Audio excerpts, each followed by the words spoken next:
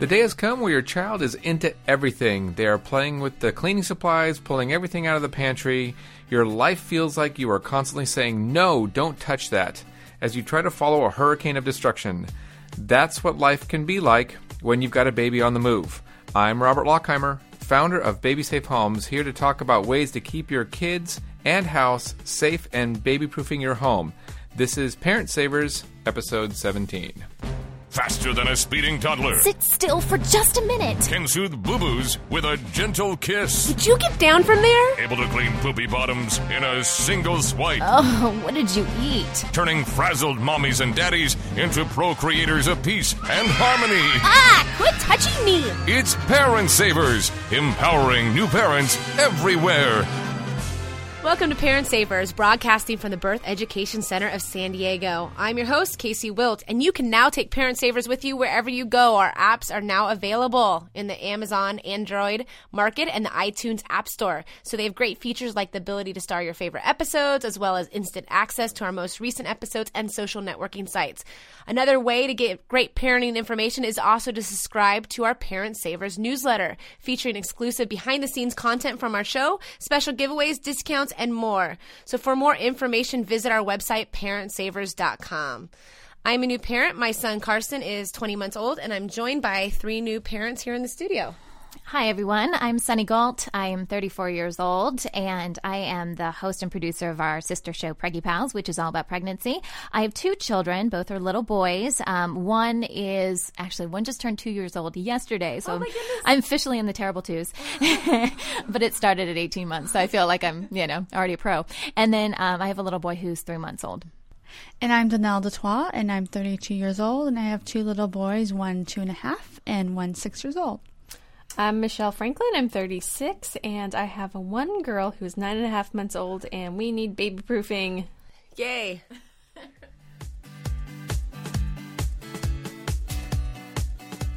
Kimberly Palmer was recently featured on Parent Savers episode 9 to discuss how to save money as a new parent. We had a contest, and we want to congratulate Elena Mack and Sarah Jacobson for winning her baby planner. Congratulations to all who entered. For the latest giveaways, check out the contest page on our website. Hi, Parent Savers. This is Kate in San Diego, California, and I just wanted to say I'm really enjoying the new episodes. I especially liked the ones on when to call the doctor if your infant has an infection, and the sunscreen. I mean, these are things that we think about every day, even if it's not the first time we're having kids. And it's just really nice to have that help out there. So keep up the good work. We'll be listening.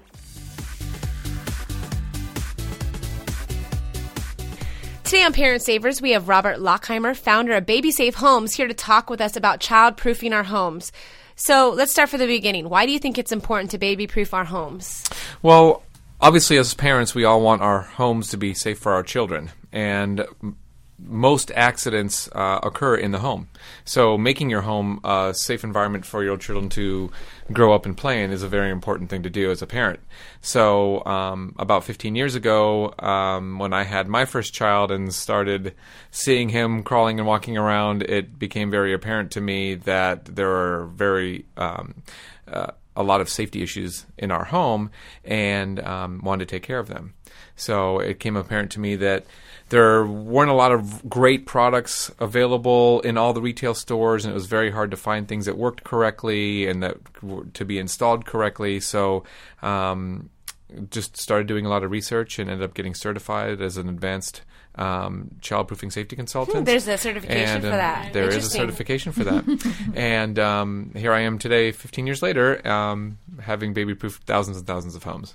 So what age should we start baby proofing? The thought of baby proofing really should begin as soon as or even before you bring your baby home. Really starting to look around your home, looking for little things that your baby's going to start putting into their mouths. When they're infants, it's not quite as important because they're not reaching and grasping for things. They don't have the motor skills for that quite yet. But as soon as they start grasping for things, even on the changing tables or where they're laying down or where you're playing with them, you want to start looking around for small objects that they can pick up and put in their mouth and they can possibly choke on. So it really starts right when you bring them home. Well, so, I mean, I can't imagine myself 9 months pregnant on the ground trying to figure it out. So maybe when he's just, because when they come, I mean, gosh, once you have 2 or 3, then you're chasing everybody around. But with maybe your first one, give yourself a break, and maybe the first month they come home, you and your husband, after you've, healed from birthing and everything else, kind of figure out. Absolutely right. I mean, like I said, right when you bring your baby home, they're really not mobile at all, and they don't even have the motor skills to do any grasping or grabbing or touching. And we really encourage people to really start looking at baby-proofing your home between 6 and 9 months. Like serious baby-proofing. Serious baby-proofing, because that's when most children start to crawl. So as soon as they start to crawl, they already have the motor skills to grasp things, pick things up, put things in their mouth, and now they're mobile on top of it. So that's when we typically recommend you really start seriously thinking about doing the serious baby-proofing things like the gates and the latches and strapping furniture to the wall and things like that, because that's when they start getting How long things. does it last? I mean, when do you get your home back? That's a great question, and that's different for every child, because you never get your home back. I'm sorry. But the baby-proofing stages do go away. I felt comfortable removing gates and things of that nature from my stairs at about 2.5 to 3 years old. And it wasn't so much that they weren't able to go up and down the stairs on their own. It was, do you really want them to go up and down the stairs on their own? And realistically, most kids start figuring the baby-proofing products out at about 24 months. The gates tend to last a little bit longer. Most children will learn to climb over gates before they learn to open them. And what would you think would be the most important aspects of baby-proofing? Should we do the gates and the drawer locks, or what are the key ones we should be doing right away? The things right away to really start thinking about, you can do it almost right away when we were talking about bringing the baby home, is start really thinking about putting all of your chemicals and your medicines and things like that up and out of reach of your babies and toddlers. And because even if you do put cabinet latches and you do gates and you do barriers and locks, there's going to be a day when your little one's going to figure those out. And that's the day that you don't not want to be around and they get into some chemicals or they get into some medications. And that's really one of the most dangerous aspects because of the curiosity level. And most children's medicines nowadays are flavored, so they don't see it as a medicine. So if they're able to get into it, and they get into it, it actually tastes good, so they can drink a lot of it or ingest a lot of it, and that's actually obviously very, very dangerous. Fatal. Well, and I was just going to say, not all of these gadgets, if you will, are created equally, because I've noticed, especially with the latches for the drawers. Most are horrible. Most are horrible, and some my son, who's now 2 years old, can figure out, and some he can't. So I find it very difficult. We're in a difficult phase now because it's like, well, we still have the stuff that we need to protect him from. Yeah. That latch no longer works because he knows how to press down on that, but there's another latch that he still doesn't. So what is your advice for that? Do we have to go through, the whole gamut of, we need this, we don't need that, or, what's your advice for parents who don't want to break the bank and do this? Well, as you said, your oldest is about 2 years old. Right. So that little one's getting to the point where they're going to start figuring things out and opening things up and getting into things. And there aren't a lot of latches at that age on the market that once they start figuring them out that are going to work for very much longer. You're right, though. There are much better quality latches and there are really poor quality latches. And the challenge for most parents, quite frankly, is that there are very few good quality latches available to the retail public. And a typical home that I baby-proof will require more than one style of latch to actually do the job properly. And it's really all dependent on how the cabinetry is made in the home. So one of the biggest mistakes a lot of parents make is they take one latch and they think it works well or they think it's cool and they try to use it throughout their entire home. And what you end up doing is, and it's the same kind of thing with the gates, is you end up taking a round peg and you try to stick it in a square hole and hope it's going to work. And a lot of times that's not going to work. So I actually carry 5 different latches with me when I go into someone's home. And the cabinetry and how that cabinet is built or how that drawer is built really dictates the latch that I have to use. So oftentimes I'll put one latch in a cabinet and my mom will say, "Oh, I really like those. Those are really great. But you didn't put it in the drawer." And I'll say, "This latch won't work in the drawer, and the drawer latch won't work in the cabinet." I mean, they'll work, but they don't work properly. Okay. So they're not as effective. Is So the we're problem. basically parent-proofing the house, too. It takes most parents about a week to get used to the latches, and then they almost become second nature. And then they have guests in the house. They go, I can't open your silverware That drawer. happens all the time. No, guests trying to leave my house are like, I can't open this door. There's a thing on the doorknob. I said, it's parent-proof, too. Yeah. And one of the things to remember when you're doing cabinet latching is a lot of the parents that I work with, they say, well, I want to leave a cabinet open in the kitchen so they have a place to play. It's just Tupperware. It's nothing dangerous. Or I want them to play with the pots and the pans. I work with most of the pediatricians throughout San Diego. I'm one of the only companies, or I am the only company that's referred by both Scripps and Radius Children's Hospital. And when I talk to pediatricians and we sit down and we discuss issues that are going on, most will tell you that they don't recommend to leave a cabinet open in the kitchen for your children to play with, because what you're teaching them is that the kitchen is a place to play. So you're encouraging them to come into an environment that's not safe for them to be in.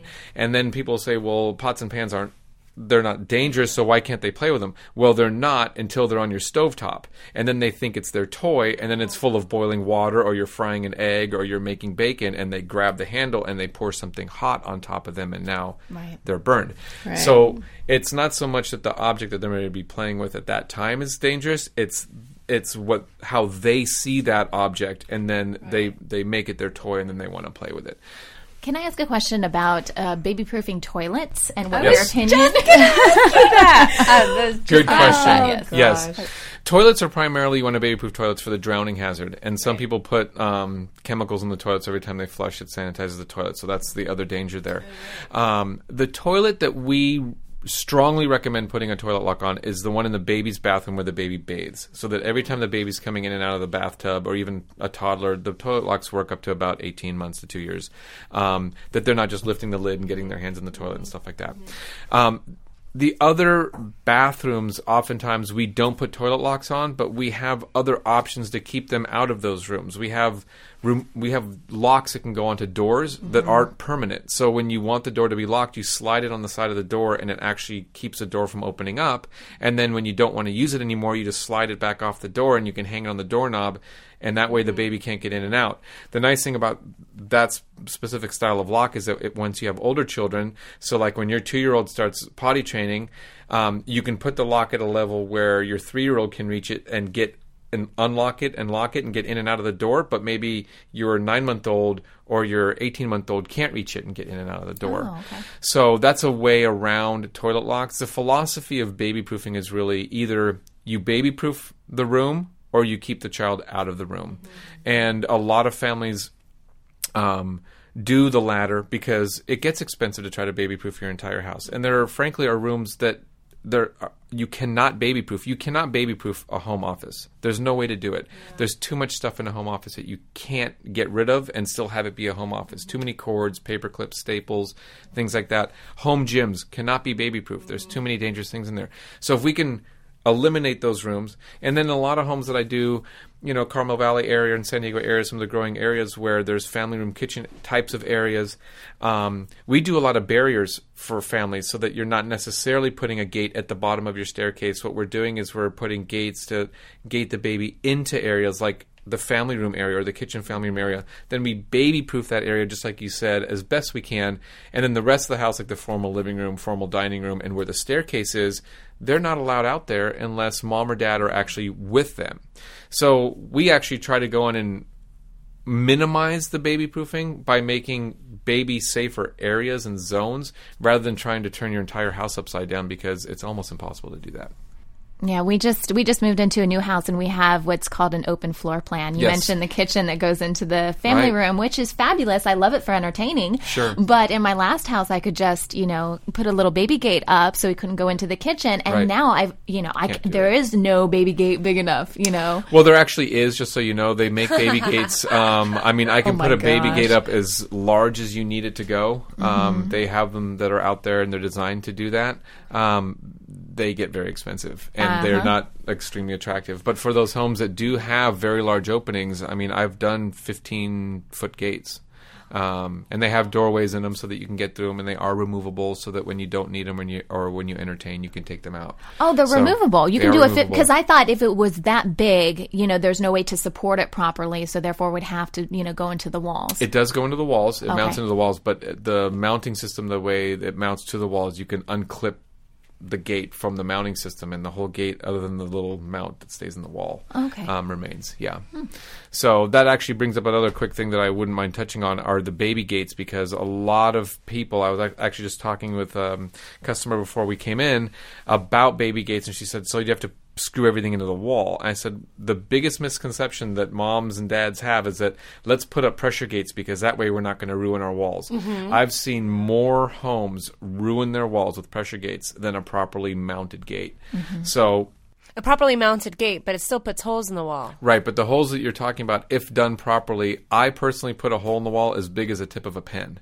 So it's no more than hanging a small picture on the wall. Then how does that support the gate if it's so small? If it's screwed, you're using the proper hardware and you're screwing it into a stud in the wall, it will support the gate and an adult. I mean, I can stand on the gates in my home. What about the one that has, a wall on one side and a banister on the other? Do you put it into the banister? We actually have clamping systems that clamp to your banister posts so that we don't have to put any holes at all in your banister. So a clamping system goes onto the banister post, and then we mount a molding to that clamping system, and then we mount all the gate hardware to that molding. So when you take it out, there's actually no intrusion at all into your banister posts.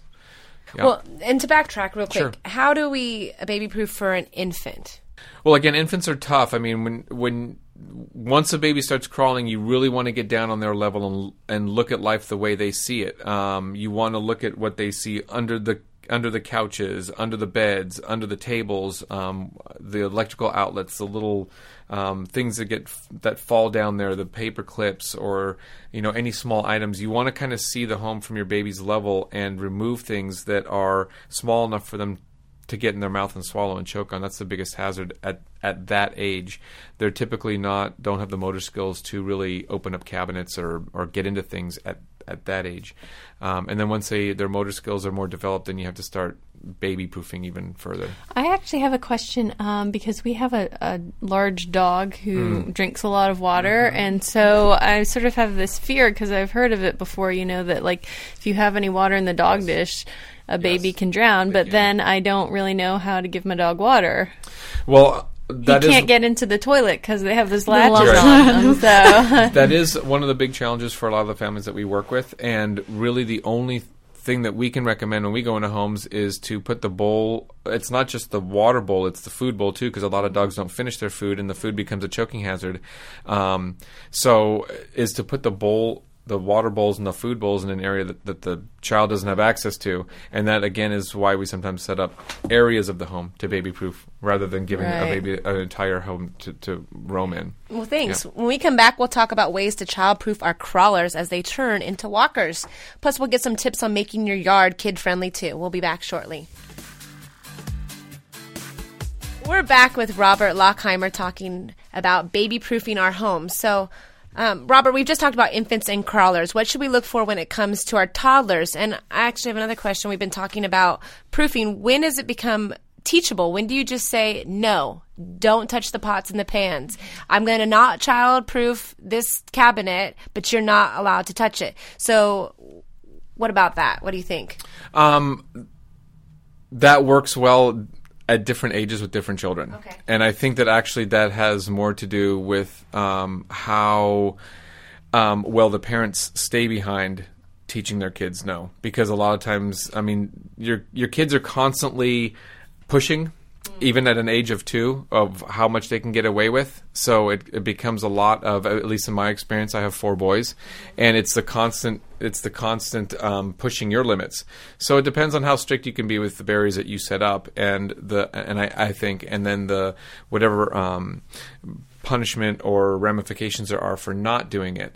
I think that baby proofing allows, what I've found is that baby proofing allows parents to have things that really are no's to become no's, and the things that don't need to be no's on a daily basis or on an hourly basis to not be no's, because everything becomes a no, and then no means absolutely nothing. So if we can baby proof things that we we can do for an affordable price and with not a lot of intrusion into the home and doing a lot of damage than the things like the oven or the stove knobs or the fireplace. When you say no and you can make it mean no, mean more than everything being a no, and then it just becomes a word that means nothing to them. It's true. We actually live with my parents, not my in-laws, my husband's in-laws, and so it's a lot of space, a lot of room. That's why we live there. They're gone half the year, and they have all these space, and the phone is at my son's level. And from the very beginning, my son would go over, grab the phone. My dad would yell at my son. And I would get frustrated because it's not my son's fault for grabbing the phone. It's at his level. Right. So he's thinking it's at his level. He's going to play with it. And exactly that. Exactly what you said. I say no, no, no, no, no. Well, what does it mean when I really want to know? So I can't blame him for getting into the things. And that's where I have to step back as a parent, being like, no, it's my fault for keeping it out. It's my fault for having it at his level that he can play with. Well, I know that there's a lot of parent groups that do like redirecting children's behavior. So you're kind of like redirecting, and it kind of can work the same with that too, is where if they're going after something, you can try to redirect them and put their interest into something else. But if it continually becomes something of interest and it's something that is a hazard or something you don't want them to get into, as an adult, the easiest thing for you is just to remove that item, and then it doesn't become an issue anymore, because you have to ask yourself, how much of a battle do you want that to become with your child every single time you're in that area with them? And you want your no to be no when you say it. You do, and it's hard enough for it to mean no anyway. What are the different type of devices used to baby-proof? The most common things that we do when we go into people's homes are baby gates, cabinet latches, strapping furniture to the wall. Strapping furniture to the wall, how does that work? Well, actually, falls are the number one cause of injury in homes. Falls. So falls include a child falling from something or something falling onto a child. So I don't even know how long it's been now, but about 9 months ago or so, a little 3.5-year-old died in Cardiff because she pulled a television on top of her. I heard about that. It was a crush. That's a fall hazard. So, attaching the TVs, attaching TVs, large heavy television sets, dressers, furniture, bookshelves, armoires that are heavy that they can climb on and pull over. No, not a couch. Okay. So falls are the number one danger in the home. They're the number one cause of injury, and obviously because of the weight of something can kill plus a small the stuff child. In it. Right, and the stuff in it. So those are the most common things that people don't think about that we do a lot of. Once I point them out and they realize what it is, the little door stops that people have in their homes, the little white tips on them, biggest choking hazard in your house. My son, from the get-go, he was itty-bitty. He was pulling those off everywhere. Yeah, they'll pull those off and put them in their mouth and they'll choke on them. So we swap those out. What do you swap them out for? A child-safe doorstop. They're just a solid white doorstop. You can actually pick them up at Home Depot, and you just swap them out so that there's no pieces or parts that can come off. A lot of electrical safety is what we do to try to prevent electrocution hazards. What do you recommend for like the outlet covers? Because there are so many different kinds. Like cover the whole outlet, just the little plug inside. Or The outlet covers are good. What you want to be careful of with the outlet covers is that a lot of plug-in devices nowadays come with the little transformers on the end. Our cell phone chargers, the baby monitors, the warmers, all that stuff has a little transformer on the end. If you have a transformer on the end, the covers won't work because the covers won't fit over the transformers. So the next best thing is to put on a plate. You replace the actual electrical outlet plate with a self-closing plate. So that if the baby unplugs it, they snap shut automatically. That way they can't plug it back in. The outlets that actually have something plugged into them are more dangerous than outlets that are open because you're already giving them something to put right back into that outlet. And it's metal. I've heard that babies can walk up to outlets that are open and it really does no harm. Right. Even they can't get anything in, but if they've got a metal... even their toy, unless it's metal, that's where it causes the damage. That's correct. So if you have something plugged in, you're giving them something that fits perfectly into the outlet. Right. So, and you have to be careful of the outlet plugs that we've used for decades and decades. The plugs that are solid that you stick in the outlets, they're actually a suffocation hazard because a lot of times parents will take those out to use the outlet and they leave it on the floor, they leave it on the chair, and then the babies come or the toddler comes and they take it and they stick it in their mouth. Then they can suffocate.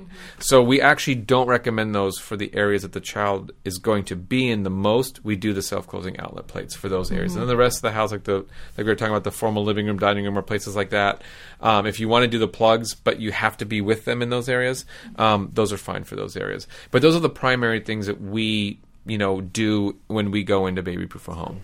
Okay, so I have a 2-year-old and a 3-month-old, and obviously my 3-month is not crawling around poking at holes or anything right now yet. Right. But what do we do with our older children who have those older toys that they can play with? But, we also want to keep that away from our younger children who it's not appropriate for. Absolutely. It's a great question. And most of the homes that I go into, I do recommend doing the removable door locking mechanisms, because by the time your 2-year-old or your younger one is old enough to start getting into your older child's room, your older child's going to be able to undo this type of lock. So it's really keeping them out of those areas and setting up areas for your older children that they can play in with those toys, like the Legos or the dolls or the clips and stuff that have the little objects, and then have other areas where the older child can play with the younger child for age appropriate toys, so they can play together, but keeping the non-age appropriate toys either in a separate room or in that older child's room, so that you can keep them separated and not necessarily have to baby-proof that older child's room, because it's going to be nearly impossible. So to basically do. Containing the toys. Yep. Keeping the baby out of that I'm starting area. to think we just need to contain our kid. Do you sell big bubbles we can just put our kid in? That would make it a lot easier. I'll say that for sure. I wish we could. Yeah. Yep. Now that we baby-proof the inside of our house, how do we baby-proof the backyard and make sure everybody's safe back there as well? Yeah, the outdoors is actually very difficult, if not impossible, to baby-proof. You have to be with your children when you're outside, because anything out there can be a potential hazard. I mean, a stone can be picked up and put in their mouth and choked on, or a piece of bark, or a plant that may be a toxic plant for a child, or even broad-leafed plants. If they would tear a piece of a leaf off of a plant and put it in their mouth and it blocks their esophagus, they can suffocate on that. Obviously, then you get into swimming pools, and then you get into spiders and insects and even rattlesnakes in our backyards. So, I mean, we live in an environment where those things actually exist. So, outdoors, we really just have to be on top of our kids and make sure that they're not getting into those things, because there's no way to prevent or get rid of all that unless you just flatten your backyard and put in, a fake lawn, and then you're done, because that would be almost the safest environment. If you do have swimming pools need to be protected from the little ones. Drowning hazards are huge, and the states that have the most swimming pools have the most drowning instances occur, like Arizona. We learned a couple weeks ago that it's the second cause of death with kids under 4. It is a second cause of death, and there are different ways of protecting your pool against drowning or from a toddler getting into it. We were talking about this a little bit earlier. There are safety barriers like netting. You can do covers. You can do removable pool fences, and then there are different laws throughout California of what you need to have on your gates that go to your backyard. They have to be self-closing, self-locking gates. So that's your first barrier, and then your second barrier is like another barrier in the pool in the backyard. I personally do not recommend netting your pool as a safety barrier, because netting is what? It's actually a net that covers your swimming pool, so that you don't have access to the pool. Somebody can't fall in. The problem is that in order to utilize your swimming pool, you're removing your safety barrier. So now that your safety barrier is gone, now the pool's open.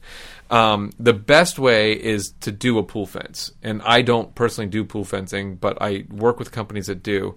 And the nice thing about the pool fencing is that it adds another barrier between your home and the pool. It allows you to actually use your swimming pool when your barrier is still present. And they're actually very easy to remove when you're done. So when your child's old enough that you don't need the barrier up anymore, you basically can just pull up the stakes or from the holes they drill in your pool deck, and you put plugs in them, and you barely even see that they were there. So that is the safest barrier. In most states that have the biggest drowning hazards, they're required to do a pool fence. You can't even do anything else because they're the safest method. You mentioned fake grass, and my husband and I are actually considering that. We moved into a house that basically had no backyard, and we were considering, well, do we plant grass? Do we have fake grass? And we had heard, because our neighbors have fake grass, that it can get super hot. Super hot. And so therefore it might not be a good option. Yes. Yeah, if you live in an area where you're getting a lot of sun and it is hot, obviously the further you get into East County, it gets hotter because you're not as close to the coast. That is absolutely true. The turfs do get very, very hot, and a lot of people that were pulling their lawns out and putting in the turf to save money on watering are starting to learn that they're actually now spending more money on air conditioning because their front and backyards are hot. I mean, they get over 100 degrees. Wow. So if you step on it, especially an infant with bare feet, they could, or their hands, they could get burned because their skin is so delicate compared to ours. That is something to very much consider. If there are no trees and you don't have any shade to shade it, you're going to want to be careful of the temperature of the lawn before Or you're you just get on watering your fake grass. it. Yeah, exactly. To cool it down. There you go. I just don't want to mow it.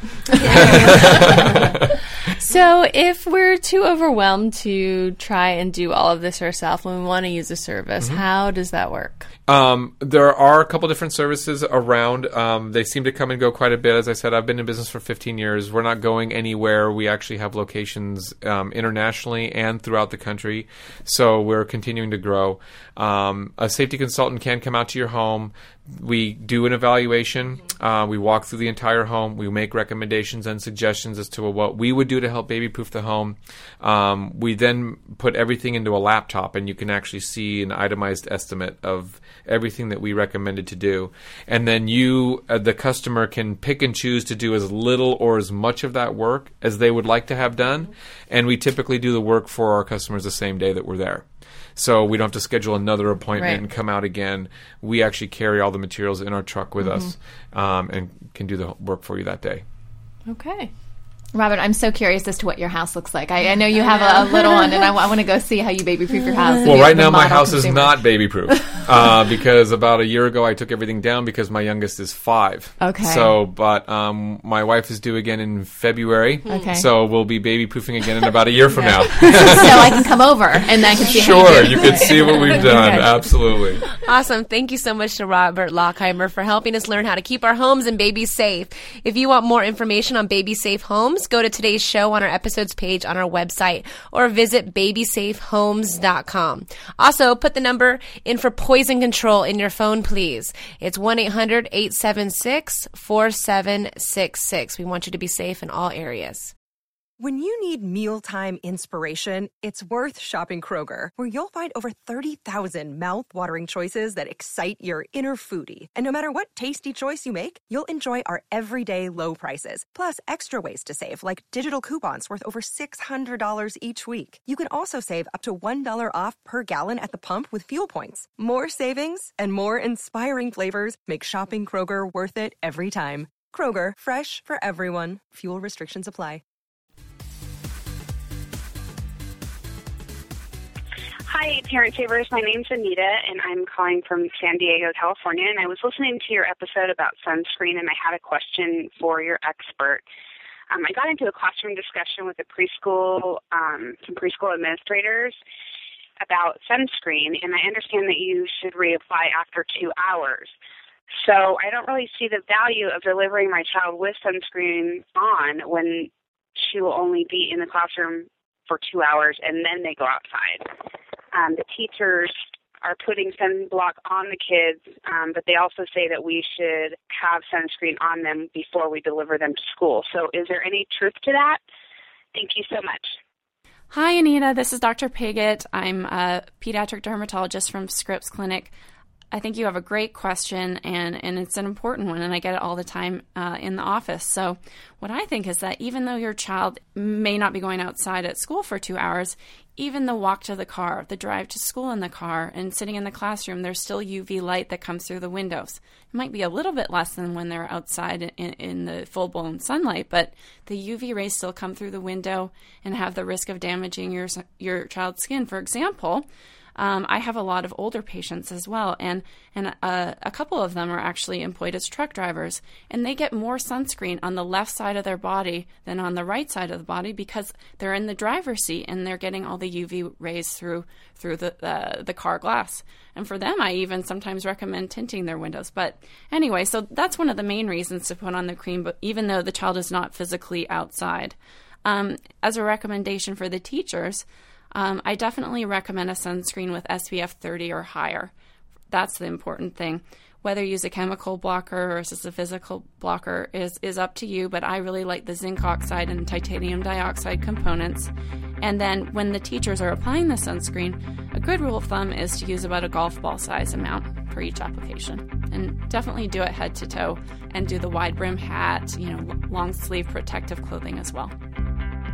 That wraps up today's episode. We'd love to hear from you. If you have any questions for our expert about today's show or the topics we discussed, call our Parent Savers hotline at 619-866-4775 or send us an email through our website, parentsavers.com, or the Facebook page, and we'll answer your question in an upcoming episode.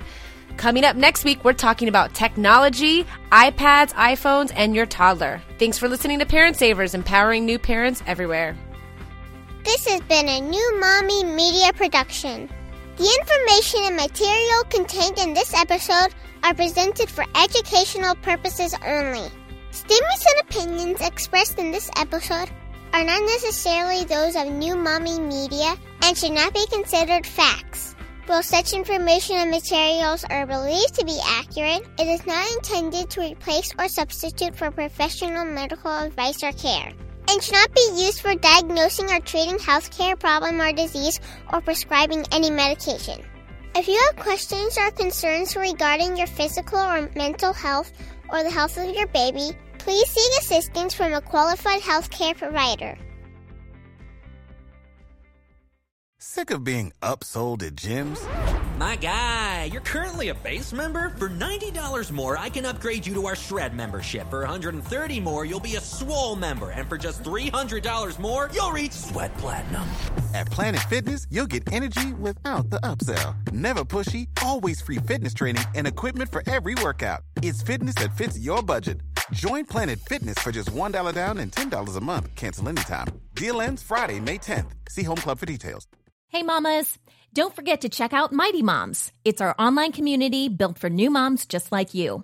Not only can you connect with other moms, but you can also join us backstage for special mom-only online events. And you'll also be notified when we're recording so you can join us as a special guest.